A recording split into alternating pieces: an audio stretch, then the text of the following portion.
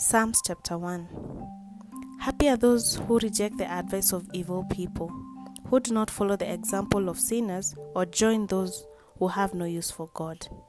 Instead, they find joy in obeying the law of the Lord, and they study it day and night. They are like trees that grow beside a stream, that bear fruit at the right time, and whose leaves do not dry up. They succeed in everything they do. But evil people are not like this at all. They are like straw that the wind blows away. Sinners will be condemned by God and kept apart from God's own people. The righteous are guided and protected by the Lord, but the evil are on their way to their doom. The word of the Lord.